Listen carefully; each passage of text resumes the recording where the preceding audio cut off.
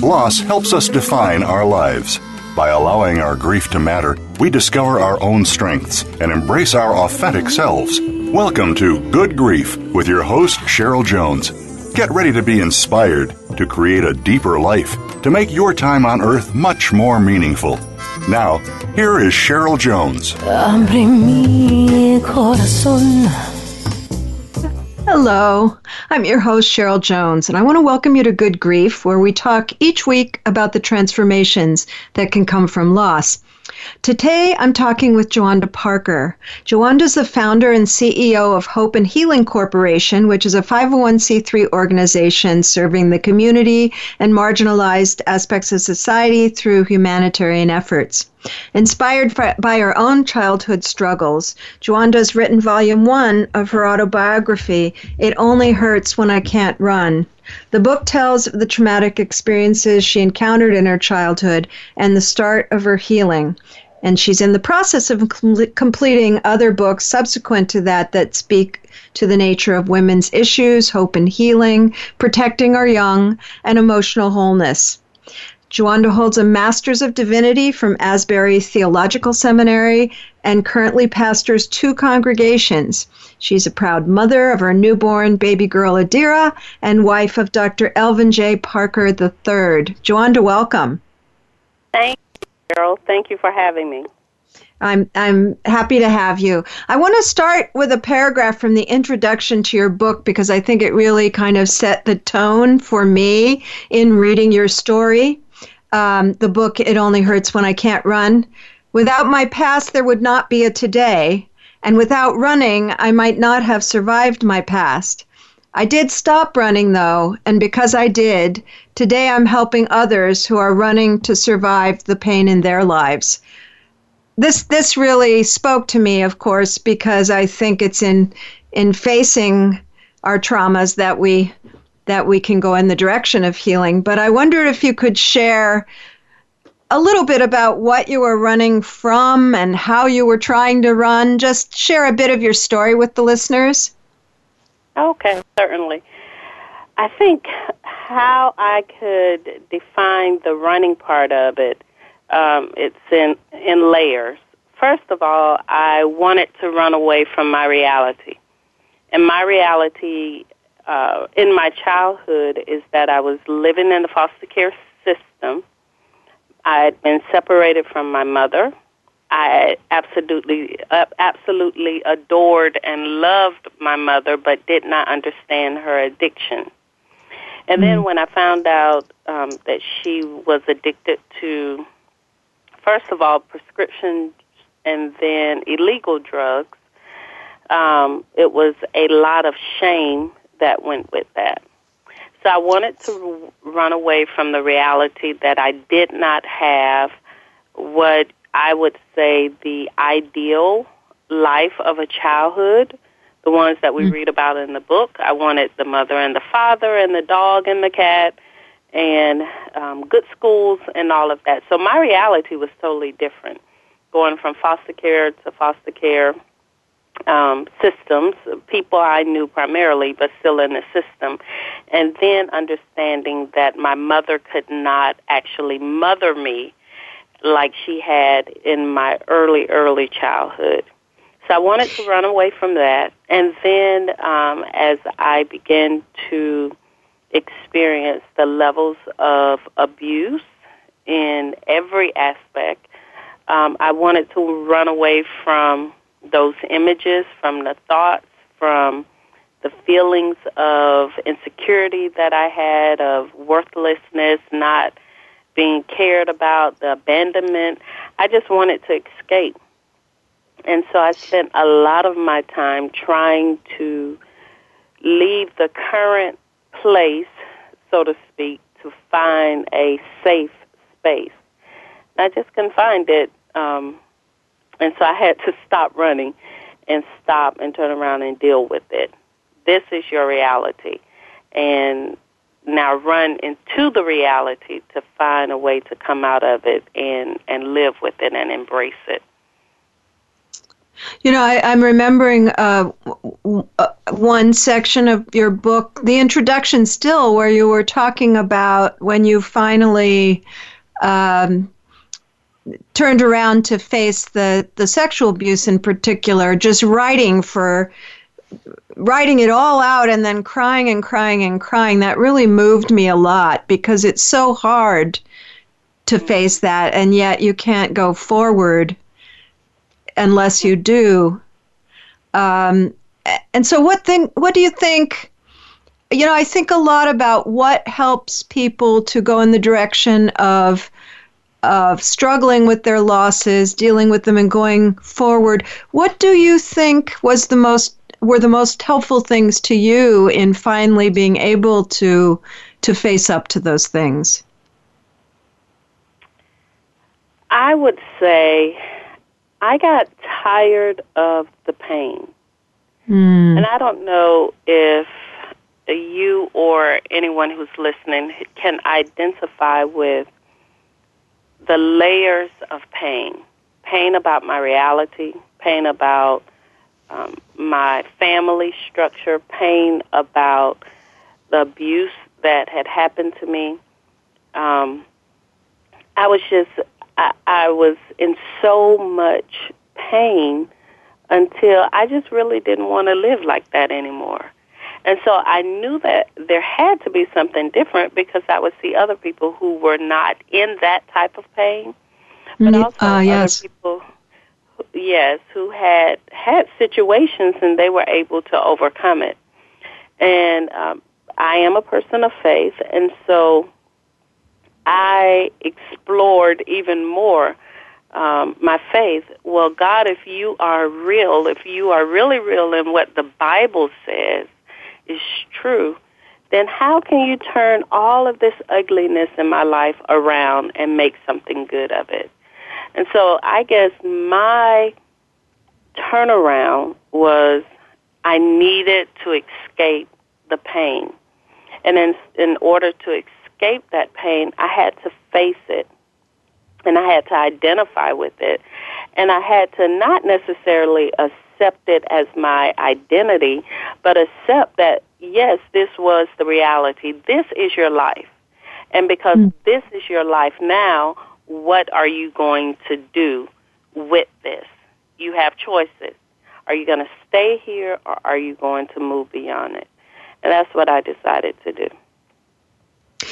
One thing that really stood out to me in your story, in your book, which I have to say is beautifully told and deeply told, very honest book, which I appreciate so much, is that you were able somehow, you were talking about feeling shame that this was your mother, that this thing that your mom was facing, you somehow took that on yourself.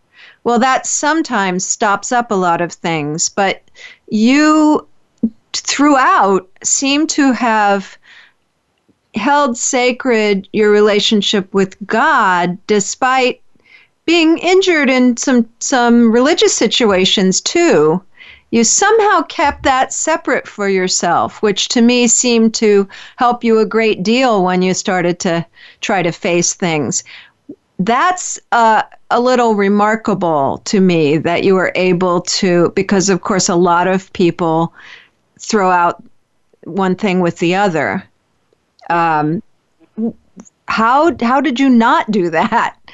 How did you keep this idea that God was there for you despite some of the things that were happening even in his house?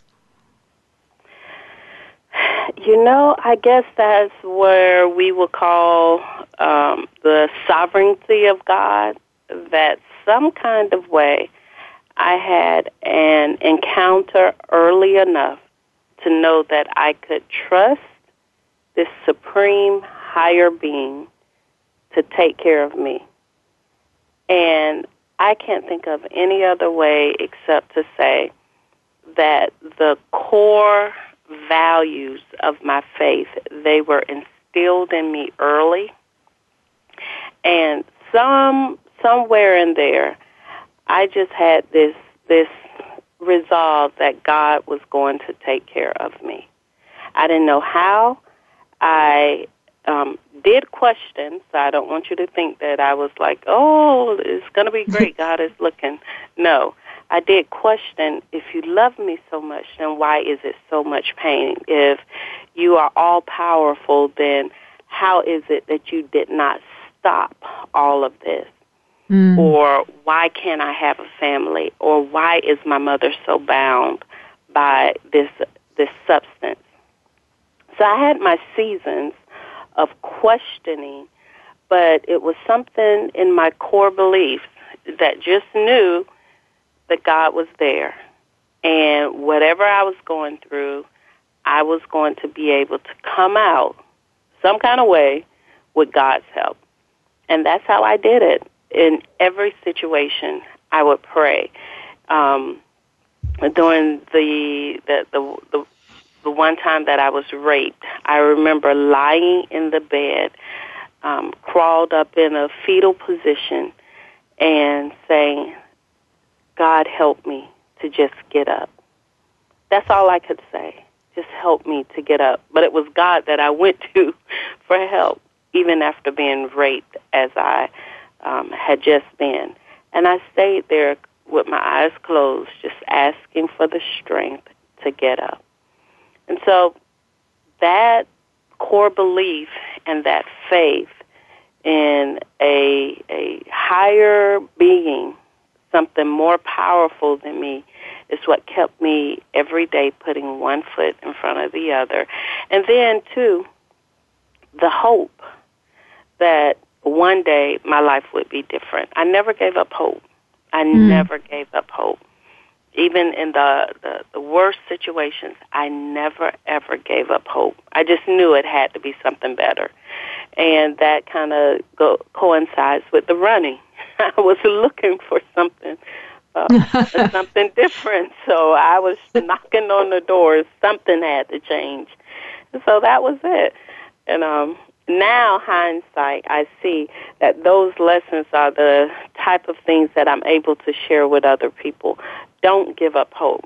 It may feel like this is the worst day or the last day of your life, but do not give up hope, because as long as you have breath in your body, as long as you have your mind, as long as you can just take another step, that's another step to wholeness. You just have to decide not to give up. And I take all those lessons now and share those with others that are struggling, because it is hard. It is difficult, especially when it's in the house, so to speak, a house of God, where some of these things happen to me.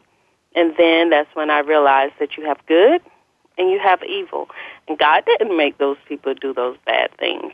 It was the choices that they chose to go that route. Just like I have choices. We all have choices. And so I couldn't put that all on God. I just had to trust that God would bring me out of it. That seems like a very important difference to be able to make between the choices that people make and this kind of abiding presence that we can depend on. I wonder, there were quite a few people in your story who were actually very helpful. And I have the idea when I'm working with clients, for instance, who've had very rough early lives, that if one person seems to get them and seems to, even just one, seems to kind of recognize what's going on a little bit, they have a place to refer to. And I wondered about that with you, because it did seem like with all of the destructive people you encountered, there were a few who did show you another way, did show you there was another way to live. Absolutely. It seemed to me that, and again, I would take it back to the faith aspect of it. Wherever I was, in whatever situation I was in, it was almost as if there was this angel in a person who came alongside me and said, let me help you. If it was giving me food when my mother was on the streets and we didn't have food, it was the lady down the street who cooked for my brother and my sister and myself. If it was a person who saw me as a teenager and I didn't understand how to take care of myself and some proper etiquette, it was a lady who brought me in and said, let me show you some things, little girl. Let me show you about womanhood. So it was almost as if everywhere I went, in every step and every stage of my growth and my development, where I was lacking, God put someone there to help. And so I tell the story often that we can't look at what's in front of us and think that that is the only thing. We have to look around and survey the land.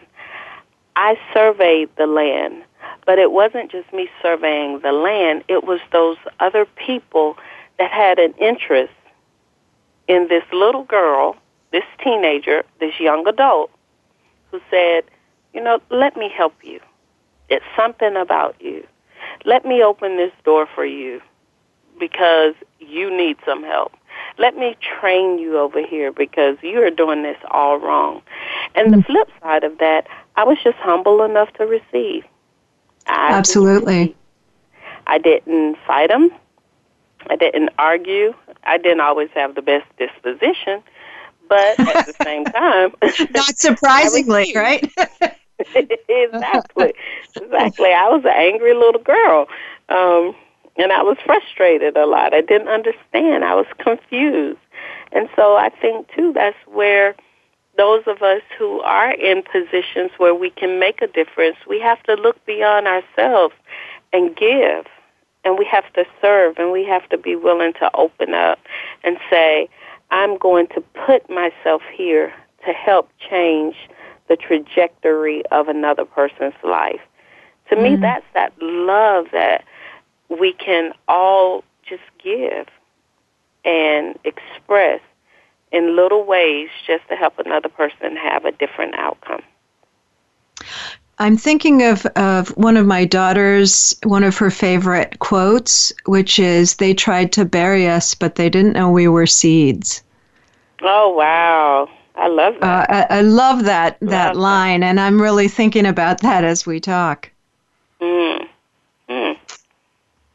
So let's hear more about because I think, the fact is, many people do find healing out of difficulty, and out of difficulty in childhood. And I think childhood difficulty has some real complications because we're biologically geared to think they know better than, and it's all our fault and everything. But I want to just keep talking about how you worked your way out of that and the different avenues you traveled. And listeners, during the break, you can go and find links to my website and social media at the Good Grief page at Voice America. And to find Gewanda Parker, go to her Facebook page, Gewanda J. Parker, Gewanda J. Parker. Be back soon.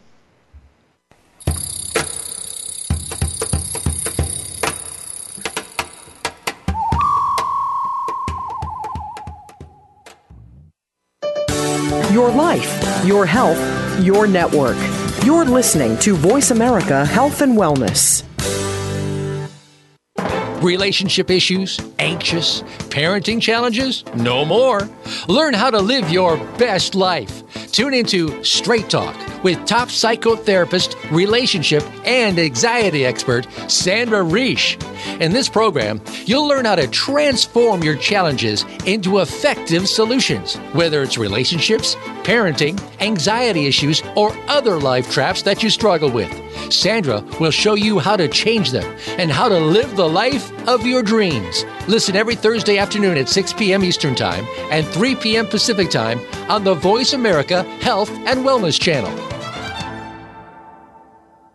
Follow the Voice America Talk Radio Network on Twitter. We're at Voice America TRN. You'll get the latest fix on what's happening with our shows, this week's featured guests, and general happenings that you should know about at the Voice America Talk Radio Network. Now you don't have to miss anything when you're away from your home or office. Just go to twitter.com/Voice America TRN or follow along with us at Voice America TRN, the Voice America Talk Radio Network. We're on the cutting edge of social media. Can you keep up?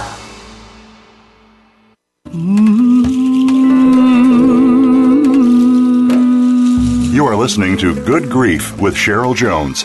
To reach Cheryl or her guest today, please call 1-866-472-5792. That's 1-866-472-5792. You may also send an email to CherylJones@weatheringgrief.com. Now, back to Good Grief.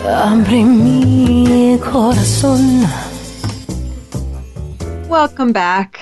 This is your host, Cheryl Jones, and I've been talking with Gewanda Parker, whose book, It Only Hurts When I Can't Run, tells the story of her very difficult childhood and how she began to move towards healing out of that.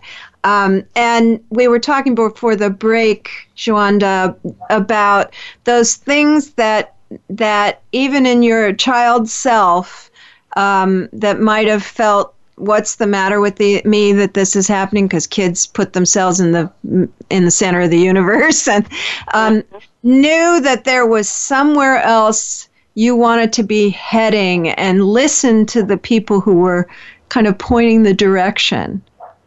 Mm-hmm. Yeah. And kept a hold of them. Didn't let go of those experiences, which I do think a lot of people do. It often takes my clients, for instance, a long time to remember the people who did meet them or did see them, did help them. It seems to me that you kept a remarkable connection to those people. Mm-hmm. I remember growing up hearing quite often, do not burn the bridge that helped you to cross over. And although over the course of my time, and even with my growth and my development and changing locations and different things, I always think that this person deposited something in me. And so I tend to think that they're just a part of my story. They're just a part of my story. If they had not come, in every home that I was in every home I was in, I learned something. And so those experiences, they are the ones who have created who I am today. And so I have taken those bits and pieces and made them a part of who I am. And I embrace that, because my story could have turned out a whole lot differently had they not shown up.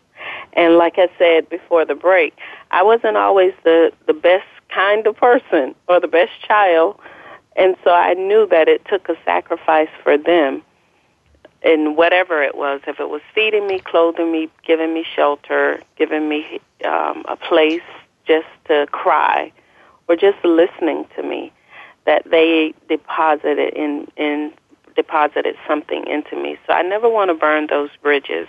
The relationship may have shifted, but I'm very appreciative that they took that time to pour into my life.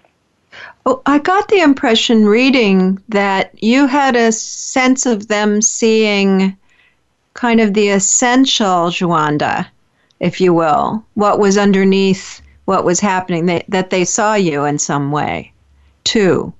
That it wasn't just they were ignoring the, or muscling through the difficulty, but also just saying that young woman has something to offer the world. Mhm. Mhm. Yes, I remember there's a he has since died, Mr. Clint Wright. I remember him, and he's in the book. And this guy was a very successful educator.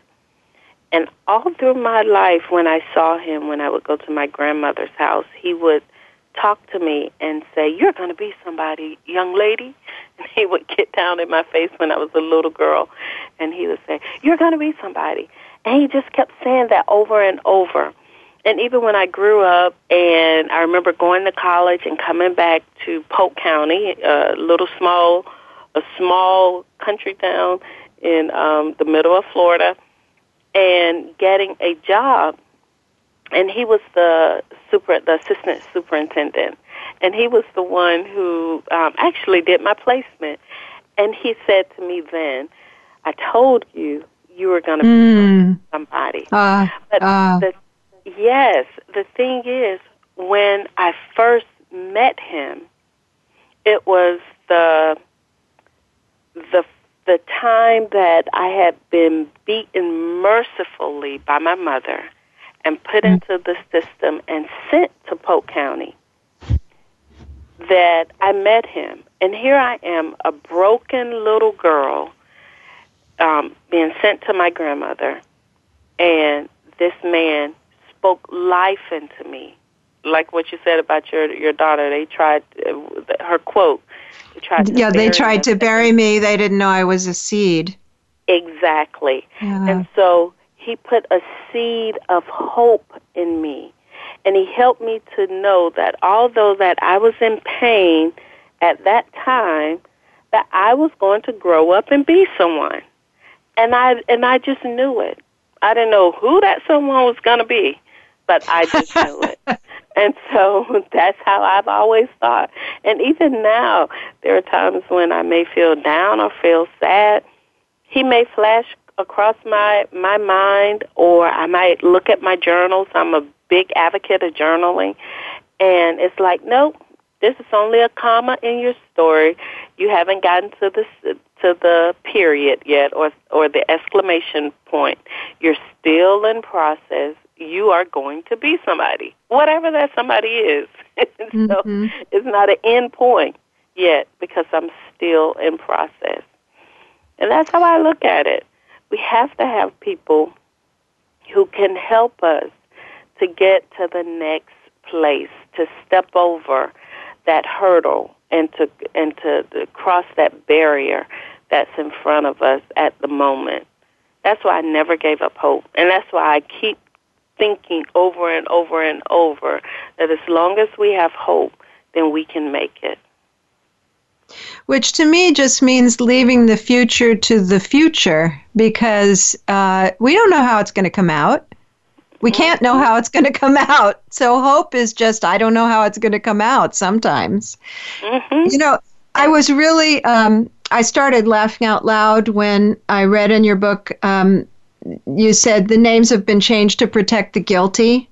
But on the other hand, there was a lot of compassion, I felt, a lot of understanding for what, especially the people very close to you, like your mother, how they ended up where they ended up.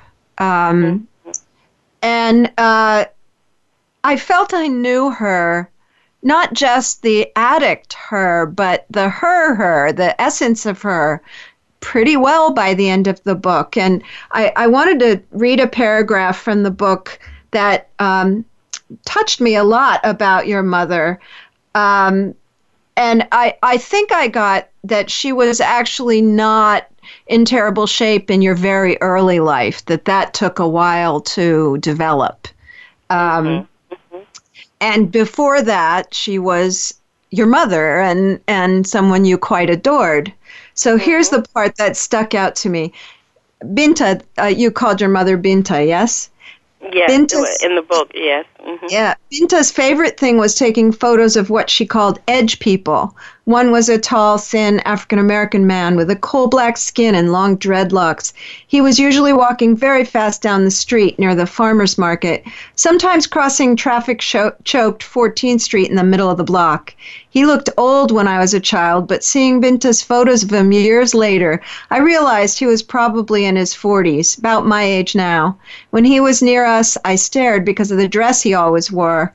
I realize now, while still odd for a man, it wasn't a dress exactly. It was a caftan with long sleeves and blue stitching around the neck and too long for him. or started out that way, so that the hem was soiled from dragging along the ground and randomly tattered about 4 inches up, leaving bottom looking fringed. Once Binta caught him, standing still in front of us, and raised her camera in his direction. As she did so, he straightened his posture, put his hand on one hip, raised his head almost too far back, and turned to the side, not looking directly at her. As I stood there in awe of his imposing presence, I heard the familiar camera shutter click. Before she took a second shot, she asked him, "That's a lovely outfit. May I take your photo?" as if she hadn't already done so. He nodded his head up and down. Now, looking directly at her, he let his arms fall slack at his side, saying, "It's linen." The first pose is what I saw prints of later in life. I mean, such a lovely moment with your mom, and how it was kind of poignant that you're telling me in the book she appreciated and photographed edge people, what she called edge people, and then I guess we'd have to say she was an edge person. Mm-hmm. Exactly. Kind of later on the fringe, and sort of carrying both those images of her had a real impact on me. Mm-hmm. Absolutely. I did not know how much my mother had imprinted herself on me until after she died.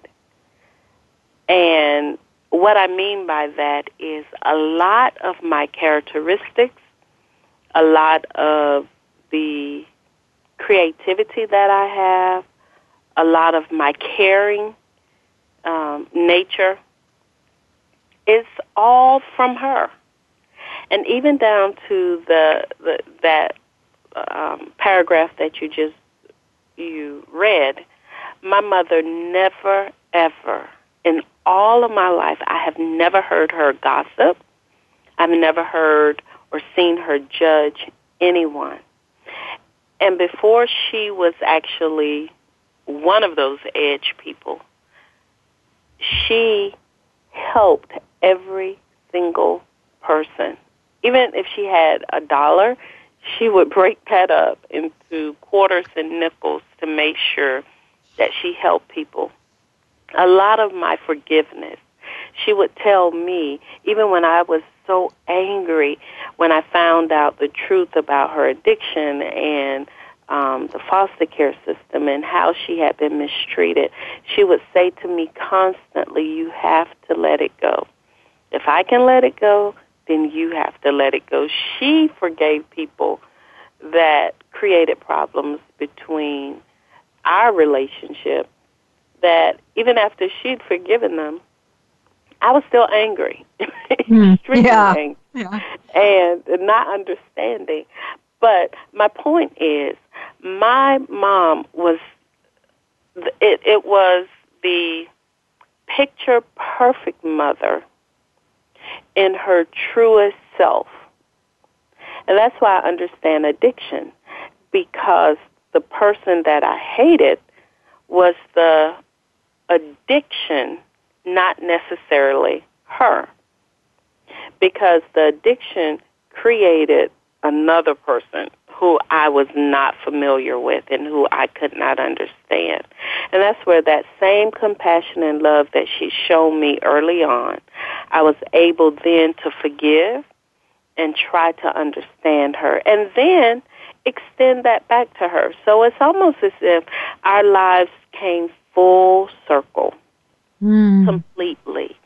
And I'm so proud that she's my mom.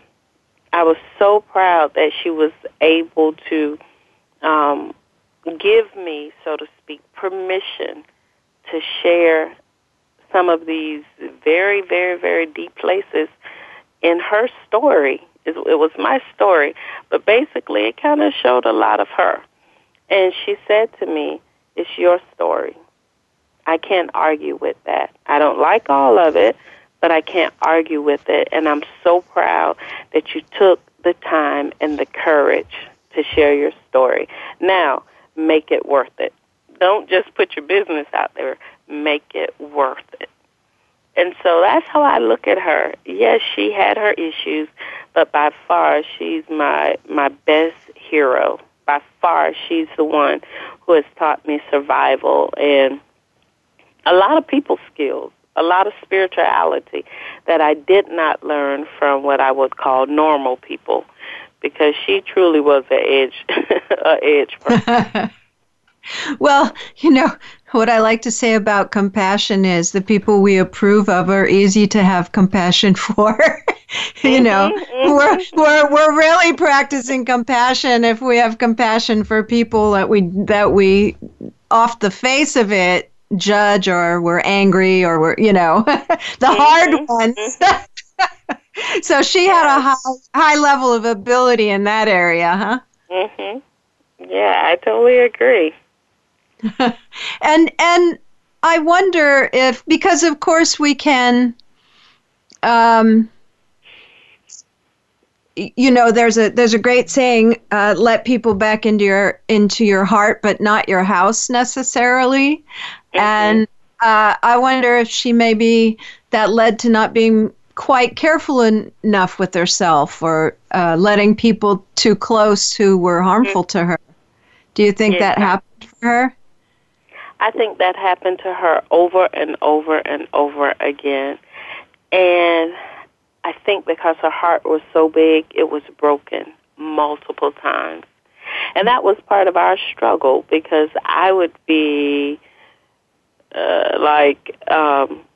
don't talk to him, cut him off, that kind of thing. Let it go. And she would say things like, no, you can't do that. You have to. That's not what God would want. And again, she was the one who taught me a lot about forgiveness and second chances and third and fourth and fifth chances. And even now, some of my triggers and some of the areas where I struggle is I see her in my head, forgive. And I'm like, oh, no, this person, nope, you can't. This is my boundary. And so, yeah, I see that. She wasn't good at setting those boundaries. The good part for me, I've had some more training in that area to kind of set up some different type boundaries. But yeah, I think so. She wanted to be there for as many people as she could. And so much so, I think she loved people more than she loved herself, because she was able to take good care of her emotional state. And if she wasn't able to, what I would say, rid herself of those demons in her past, if the book starts not with her, but with how she grew up and all of those things that she wasn't able to tackle. And so her escape ended up being one that was very detrimental to her. I think that's an important message to get out there, that forgiveness and compassion doesn't mean no boundaries. So let's go to our second break. And when we come back, I really want to talk about the work you're doing and how you've taken your own experience and put it into the world. And listeners, you can go find me at Good Grief, the Good Grief page, or at my website, weatheringgrief.com. And to find Gewanda Parker, go to her Facebook page, Gewanda, Gewanda J. Parker. Back after the break. Your life, your health, your network. You're listening to Voice America Health and Wellness. Explore the power of natural healing with Howard Strauss. Join us each week for an informative program that'll help you learn effective healing methods using natural remedies. Howard's guests include top researchers, authors, and experts who will share their views on a variety of natural products and healing methods that really work.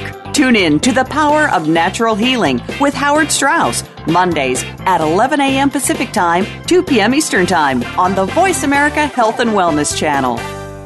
We're making it easier to listen to the Voice America Talk Radio Network wherever you go. In addition to listening live, you can check out information about your favorite talk show hosts, discover new talk show personalities, add shows to your list of favorites, and listen to all our show archives on demand. All from your iPhone, BlackBerry, or Android. Download it from the Apple App Store, BlackBerry App World, or Android Market, and get ready to tune in. The Voice America mobile app, powered by Aircast. Real life solutions. Voice America Health and Wellness.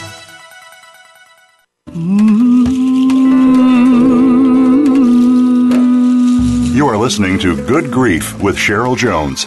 To reach Cheryl or her guest today, please call 1-866-472-5792. That's 1-866-472-5792. You may also send an email to CherylJones@weatheringgrief.com. Now, back to Good Grief.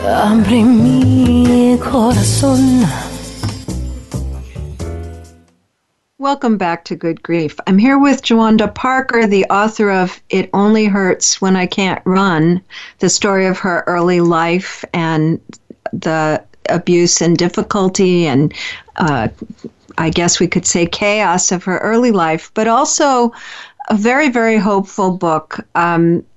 I knew at the end of the book, oh my gosh, she's, well, all the way through, the way that you were able to share your story told me it had gone somewhere, that you had been able to face things and come to terms with them, because nobody can write about their painful experiences the way that you did unless they've, dived deep, I guess. Mm-hmm.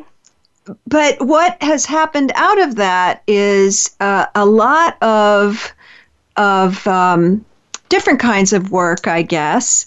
And I wonder if you can share some of that. What do you think has come out of those early experiences and informed the way that you work in your life now?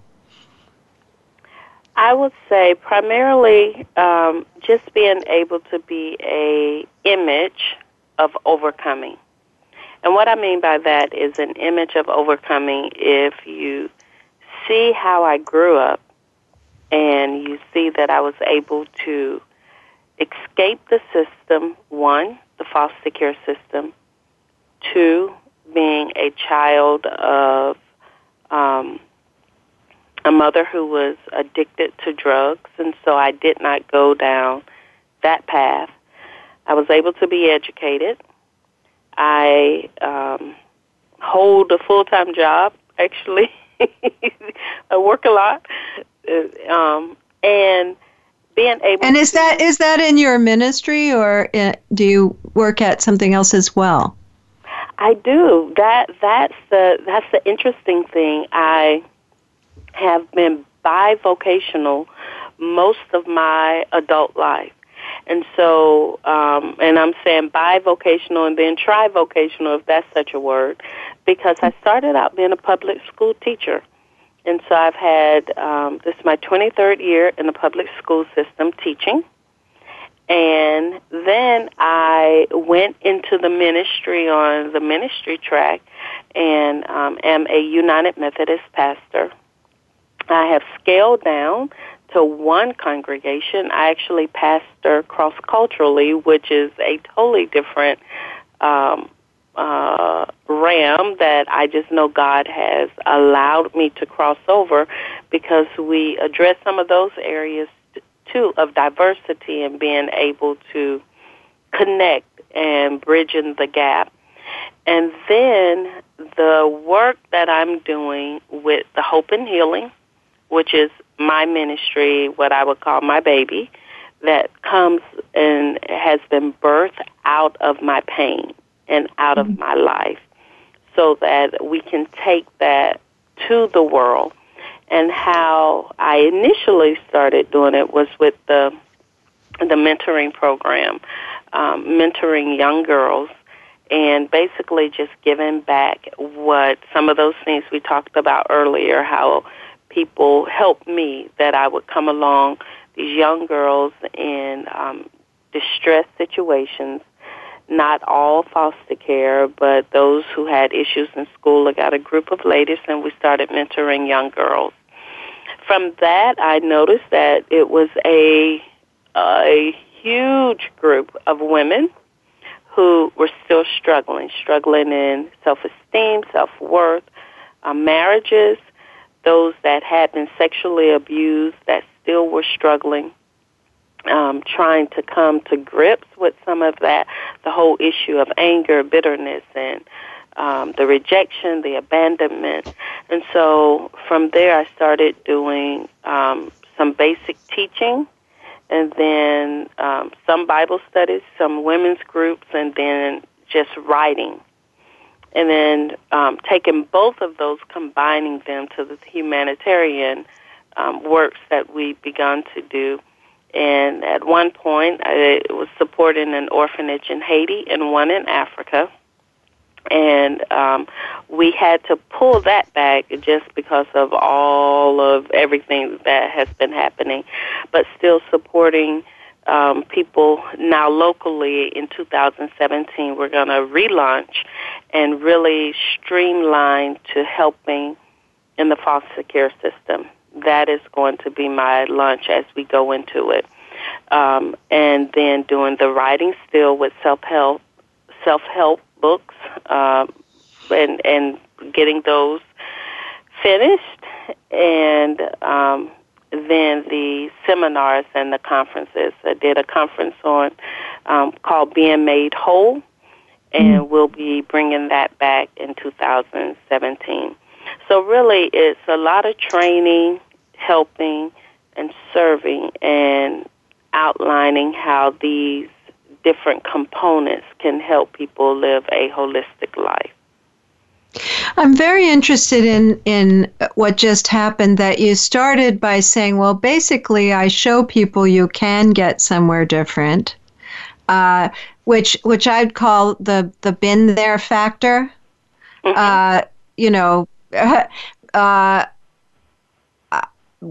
After I lost my wife, that kicked in. People, if they were coming to talk to me about grief, they could feel I'd been there, right? It makes it a different experience. But also, you're working very hard and doing a lot of things. And I know that you have a little child yourself, right?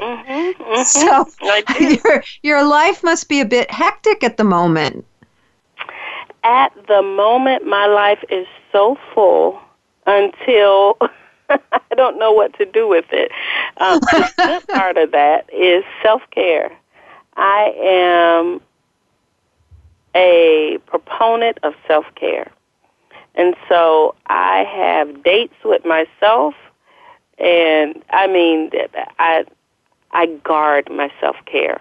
I guard my boundaries, because at this stage in my life, this is what is happening.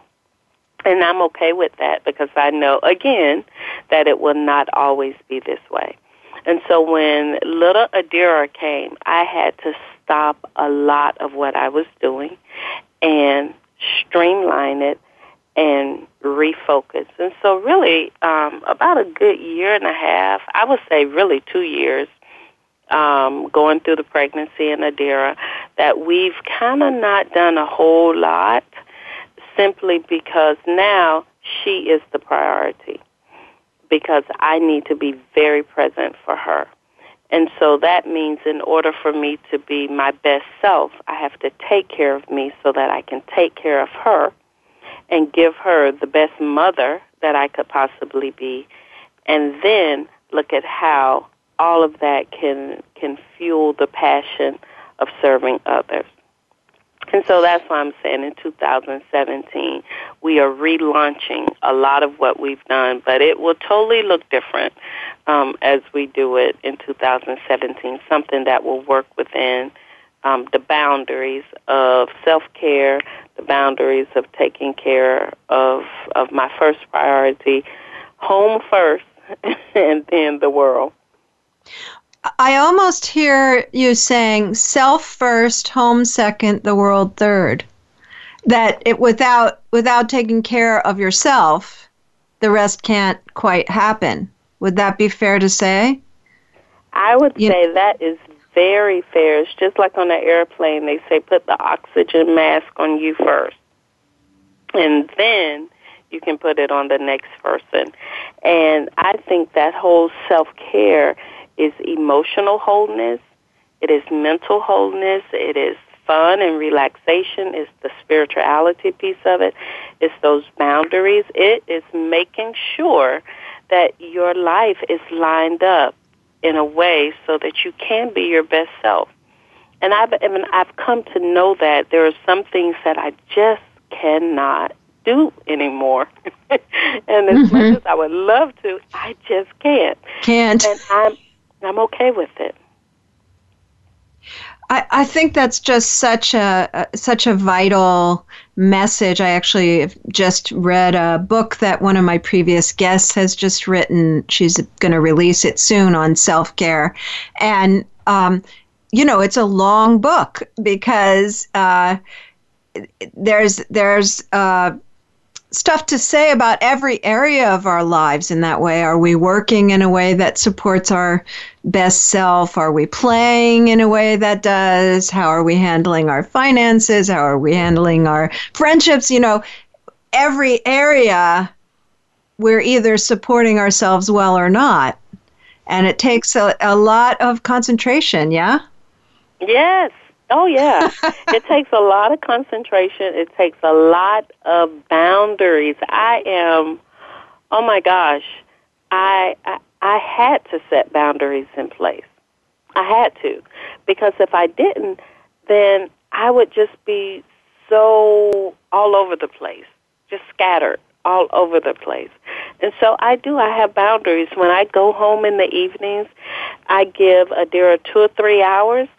By 7:30, she's in the bed. That is our boundary. You need that 7:30 to 9:30 time. Yes. But when I'm with her, that is her time. And so I don't do phone calls. I don't do ministry. I'm on the floor. We're playing. She's all over me. We're doing whatever she wants. That is her time. And when I'm at work, that's that time. And so you have to compartmentalize your life in a way so that it works for you. Same thing with the finances. Same thing with sleep.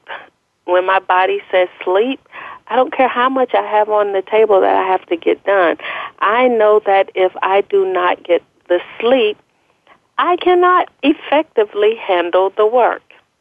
When I am pastoring, I know that if I have a parishioner in front of me, I can't have my cell phone there. I can't be thinking about something else. Adira, she kind of just busts into all of that because she doesn't understand those boundaries, but that's what we're working on. So she'll figure that out eventually if you keep reinforcing them. I have this thought always that you can learn by having good modeling. Someone models for you. But you also can learn by seeing the trouble people get into when they don't. For instance, your mom got into a lot of trouble because she didn't take care of herself. And it sounds to me like you've learned a mighty lesson from that. Oh, yeah. That's got to be a priority. So that's a mighty thing to share with all the people you mentor as well. That sometimes you're not available. So not available. Not right now. I wanted to end just with a little paragraph from your book. It ends when you leave for college, which I thought was so fitting. And I just want to read that. And thank you for being here today, Gewanda. Go find Gewanda at Facebook, Gewanda J. Parker. As the train picked up speed, my body rocked from side to side in spite of the train's forward running motion. I fell asleep but was jerked away in the middle of a senseless dream, or a nightmare really, that the train was going down the middle of a multi-lane highway. Get out of the way! From the middle of the traffic jam, Binta's disembodied face appeared with eyes too big for her thin face looking straight at me. Almost awake now, but in a dreamlike state, I thought, "You can't touch me now, sister, 'cause I'm running to see the king, and to perish is not in me." The train's wheels ran for me headlong down the tracks, slowly rocking my smiling face to sleep. This has been Good Grief with Cheryl Jones. I look forward to being with you again next week for another meaningful conversation.